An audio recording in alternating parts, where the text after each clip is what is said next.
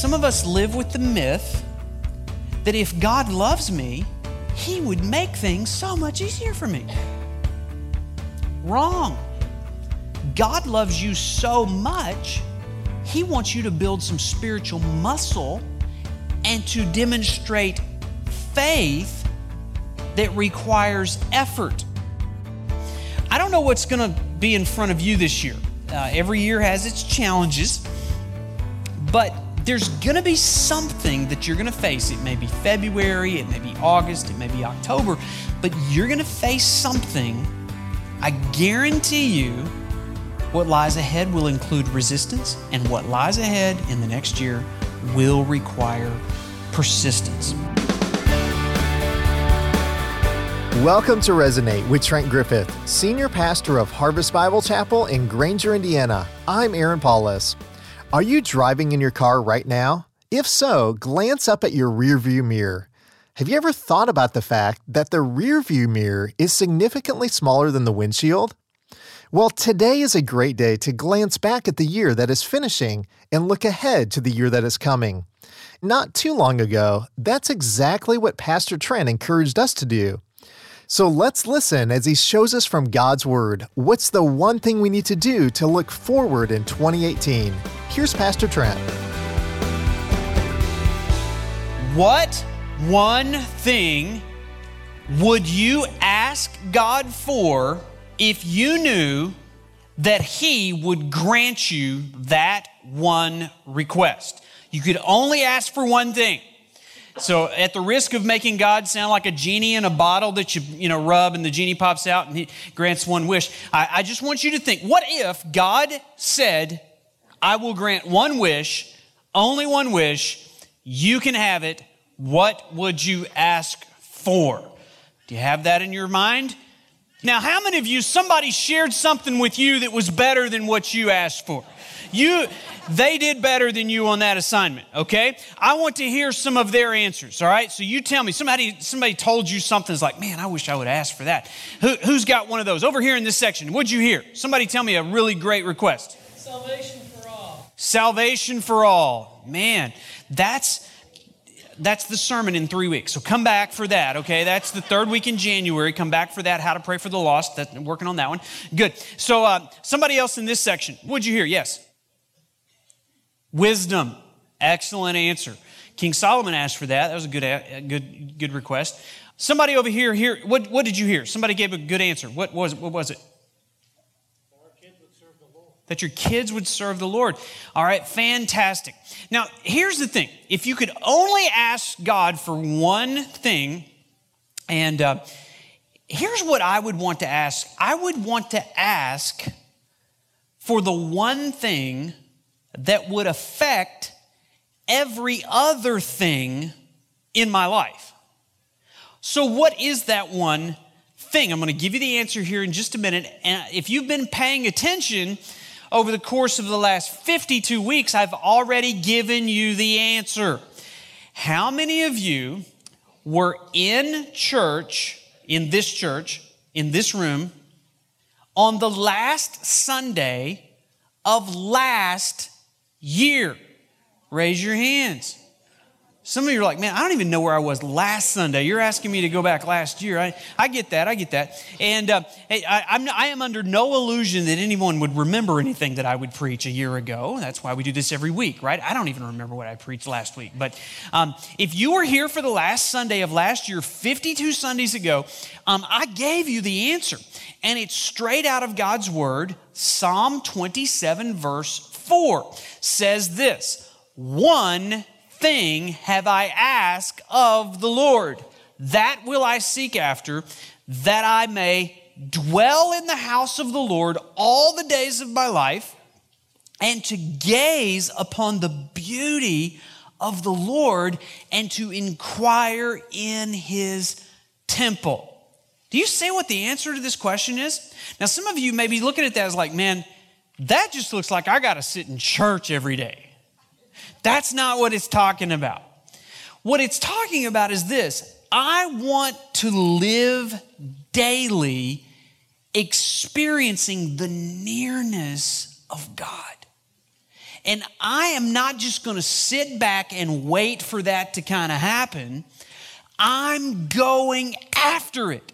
I'm going to pursue it intentionally, with urgency, with passion. I'm seeking after the nearness of God. And I got to tell you, if you get that one thing, you're going to have everything you need to deal with every other thing in your life. Now, we dealt with this last year. That's why I'm bringing. I love the new year. I just love this Sunday between Christmas and New Year's every year, because it's good to glance in the rearview mirror every now and then. Are my children in the room? It's good to glance in the rearview mirror. You need to know what's behind you. You need to what's coming up, what you just left. But you don't want to gaze in the rearview mirror. You want to gaze out the front windshield at what lies ahead. And this Sunday is always a great time to do that. So what we're going to do is we're going to glance in the rearview mirror, see what we just left, what happened in the last 52 weeks of your life. But we're going to set a course for what's going to lie ahead. So some of you, when you turned and if you asked God for one thing, some of you would ask God for good health. Some of you would ask God for a better job. Some of you would ask God for someone to love and for someone to love you. Those are all good things. But if you get this one thing, every other thing falls into place. And if you remembered, what we said last year was this is what my thing was. My thing is to keep the one thing one. Remember that? My thing is to keep one thing one. So we have to, there's always a competition for what thing one is, right? There's always things trying to cram into the number one place in my life.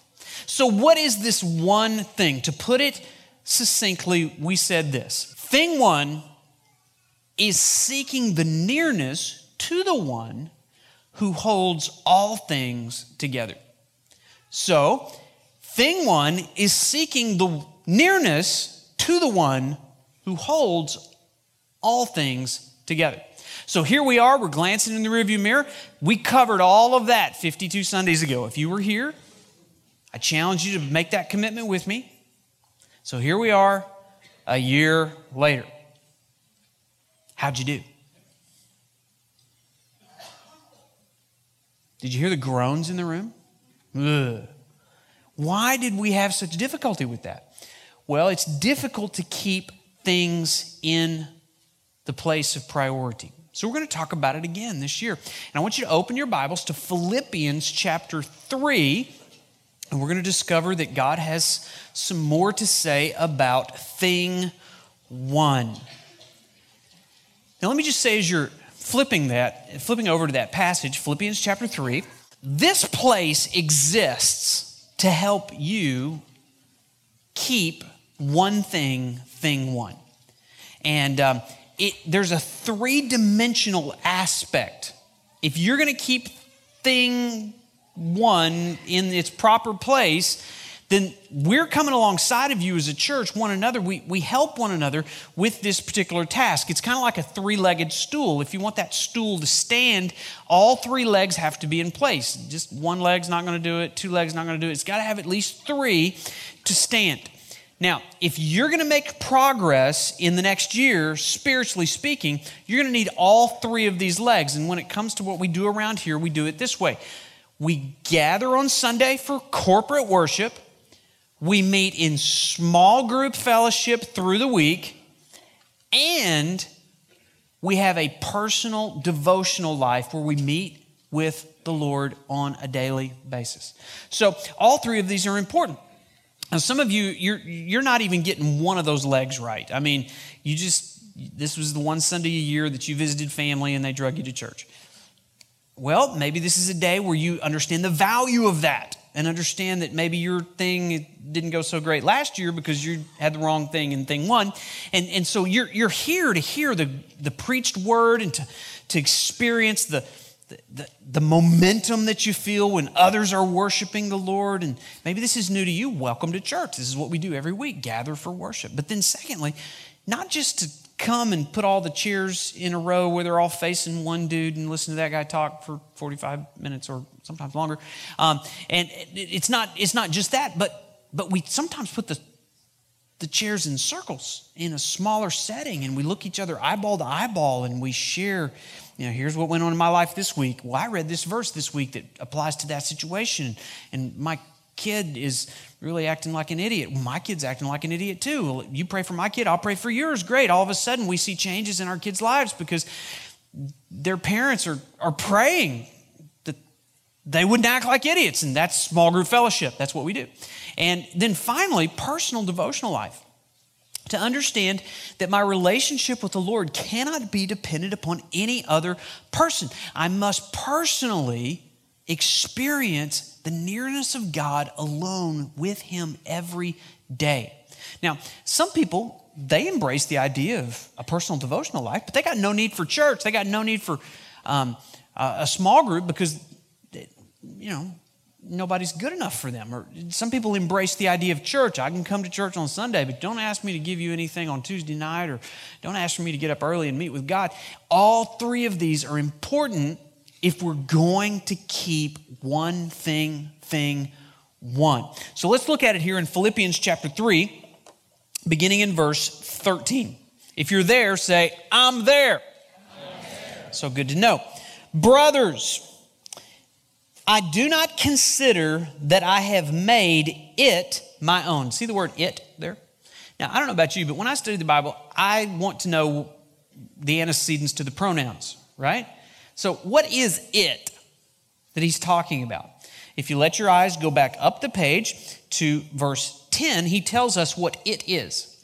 And it is that I may know Him and the power of His resurrection, and may share in His sufferings, becoming like Him in His death. And that's the one thing, is to know Him and experience the nearness of Him. And the byproduct is you have a resurrection to look forward to. There's nothing in life that can prevent you from experiencing life after death. That's what he's going after. The byproduct is the resurrection. The product, it is the nearness of knowing Christ. So that's what he's going after. So in verse 13, brothers, I do not consider that I have made it my own. So Paul's sitting here saying, I got work. There's still unfinished business in my life that's got to be done. I didn't obtain it last year. There's more pursuit. There's more progress that needs to be made. So what does he say? One thing. Do you see it there in verse 13? One thing I do. Forgetting what lies behind and straining forward to what lies ahead, I press toward the goal for the prize of the upward call of God in Christ Jesus. Those are going to be our foundational verses this morning, and let's just apply those in this way to make some commitments. As we look forward, what we want to say is, before I look forward, I will forget what lies behind me. Now, let me just take a little survey here. When you think about the last year, good year or bad year? How many of you would say, that's a good year? I mean, dropped a few pounds, made a few dollars, relationships are good, there's money in the bank, feel like I've got friends, I feel like I'm not carrying any bitterness and resentment, jealousy, and you know what? If I look at my spiritual progress, maybe I went from A to B, or maybe I went from A to L, or maybe I went from A to Q. I've still got work to go, but I made some progress last year. Now, how many of you, it was a good year last year? Raise your hand, don't be ashamed. This was a good year last year. Look at all these people with their hands in the air, okay? Now, I have to let you know, for those of you that have your hands in the air, there are people behind you sneering at you. Do you understand this? Because last year was not a good year. Okay? But what I want to say to you, first of all, for the people that last year was a good year, you made some progress, here's what you understand. Past victories won't be enough to sustain me in the days ahead. No matter how good it was last year, you can't rely upon last year's victories to sustain you in the days ahead. You know what you need to do? You need to forget what lies behind you. That was what Paul was saying here. If you read back up in the earlier parts of this verse, he's telling us about all his pedigree and the great things and things that he's done that are great accomplishments. He's not saying I'm going to forget it because it was bad. He's saying I need to forget it because it was really good. You remember in the Old Testament when God's people, the nation of Israel, they left Egypt and they were on their way to the Canaan land, the promised land, and they started wandering. And what should have taken them a couple of weeks actually took them 40 years to make the trip. And maybe it was like that when you flew home to Grandma's house for Christmas. I don't know. But they were just wandering around, and yet God promised to take care of them. And he provided for them even down to their food. And he sent them, do you remember what he sent them to eat? What was it called? Manna. Do you know what the definition of manna is? What was it called? Do you know what the name manna means? What was it called? That's right. It's kind of like who's on first. What does manna mean?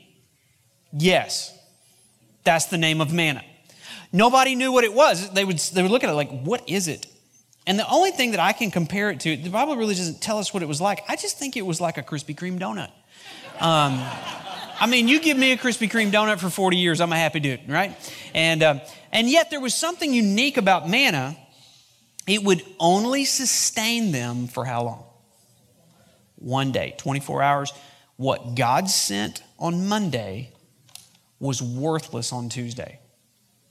And what God sent you last year in the way of victories will be worthless for you this year unless you continue to seek the one thing. Past victories won't be enough to sustain you in the days ahead. So you had a good year, did you?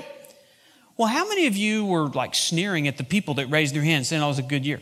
Because you're thinking about what was in the past and you're like, oh my goodness, I experienced so many trials and so many frustrations and there were relationship failures and there was job loss and there was a shortage of money and my marriage was difficult and health was no good. And some of the reasons for that is some of you made some very unwise choices and you're experiencing the consequences of ignoring God all year. Well, here's the great news for you. Past defeats won't be enough to suppress me in the days ahead. No matter how bad last year was. It has nothing to do with how good the next year can be. If you will make the choices based on what you hear today in response and do some things differently that will result in you being in a better place 52 Sundays from today, because 52 Sundays from today will come. And I'll probably get back up here and say, how'd it go last year? Anybody remember what we preached last year on this Sunday? And you're like, no, I don't remember anything. That's all right. But how did it go? Did you make any changes? Did you apply? Or did you continue to ignore God? So this is the great news. I will forget what lies behind, whatever's in your rearview mirror. Forget it. It's over. No matter how good, no matter how bad, there's some stuff that's going to lie ahead of you, which brings us to this. I will strain forward to what lies ahead. Now, I got to tell you, man, I really worked hard on this sermon outline. Just really creative thoughts, just really wanted to make it fresh and original that you've never heard any of this stuff before. So I worked really hard on that. Or I just copied it from the Bible. If you look here at verse 13, he says this is the one thing. And it's interesting that he says there's one thing, but it's like two parts to the one thing. Part one, forget what lies behind. Part two, straining forward to what lies ahead. Now, do you see the word straining there? You know what that word means? It means to reach for something that's only accessible through effort. Some of us live with the myth that if God loves me, He would make things so much easier for me. Wrong. God loves you so much, He wants you to build some spiritual muscle and to demonstrate faith that requires effort. Some of you are like me. You're vertically challenged. My great pride in life is that I'm taller than Micah, and yet the person that built my house, maybe like the person that built your house, was taller than you, and they put cabinets in places where I can't. It's like I can't reach that unless I go to some effort. And sometimes reaching as far as I can, and sometimes even straining a muscle to stretch it in ways that it had never stretched before, I can reach things that were previously out of my reach. That's what the word means. And what he's saying is, not only do you need to forget what's in the rearview mirror, but if you're going to make spiritual progress, it's going to require effort, intentionality, urgency, and dependency on Christ to reach things. He wants you to have these things, but you're going to have to receive them. So I don't know what's going to be in front of you this year.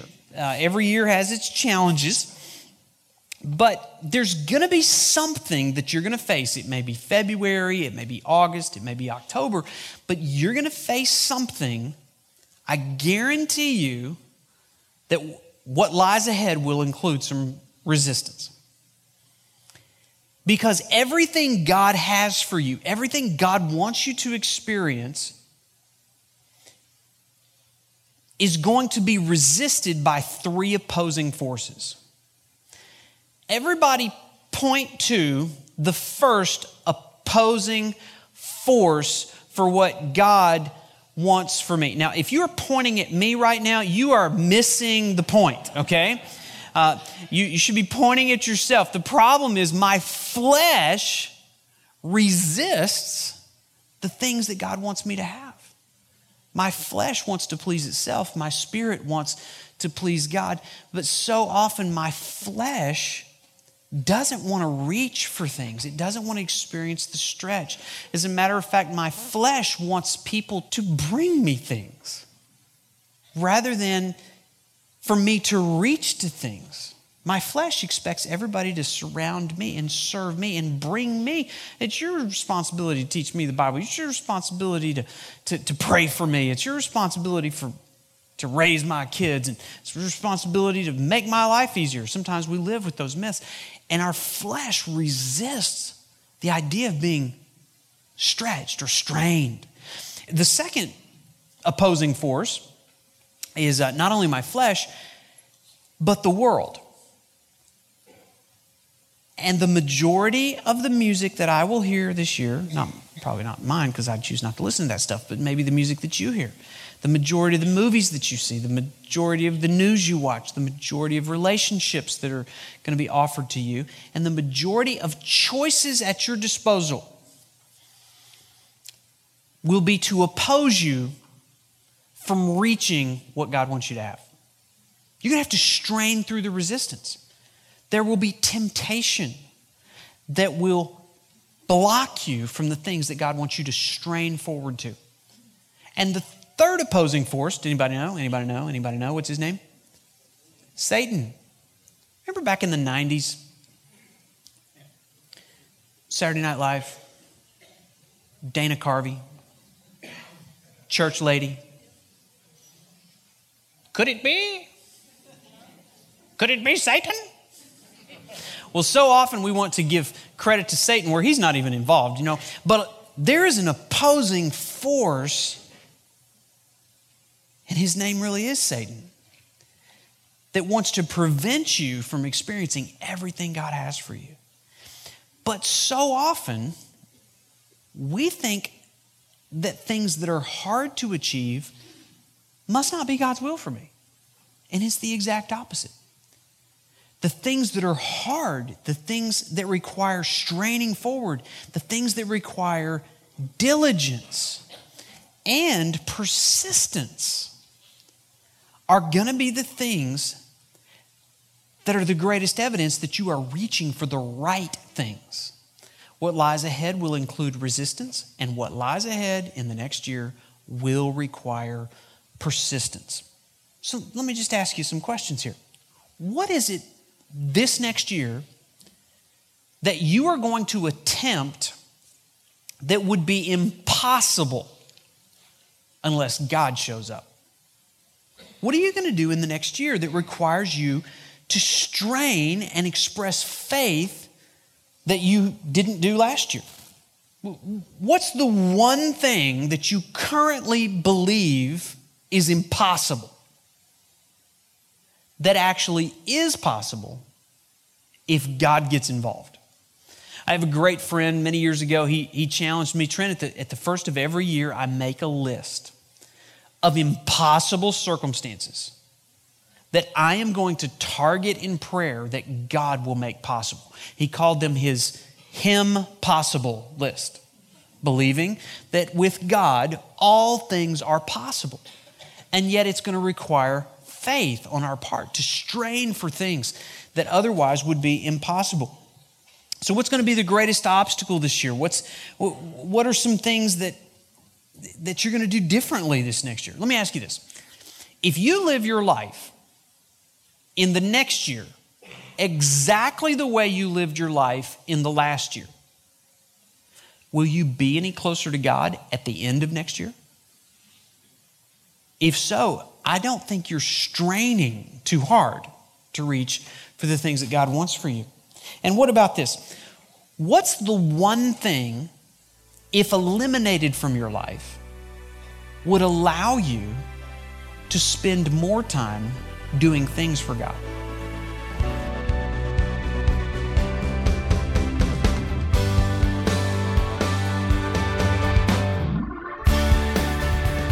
Trent Griffith has been helping us do what the Apostle Paul said he did in Philippians chapter 3. One thing I do, forgetting what lies behind and straining forward to what lies ahead, I press toward the goal for the prize of the upward call of God in Christ Jesus. So what are some practical ways that we can work on straining forward to what lies ahead this year? Next week, Pastor Trent will point out 5 things from God's Word, 5 spiritual disciplines that we can work on to help us keep the one thing as thing one. I hope you'll join us for that.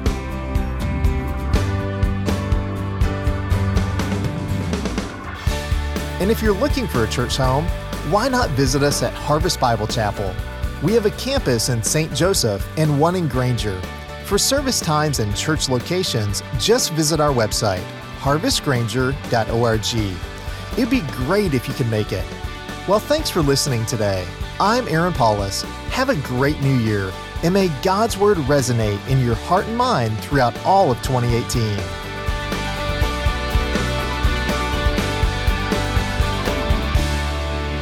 Resonate with Trent Griffith is a radio ministry of Harvest Bible Chapel, Granger. Visit us online at harvestgranger.org.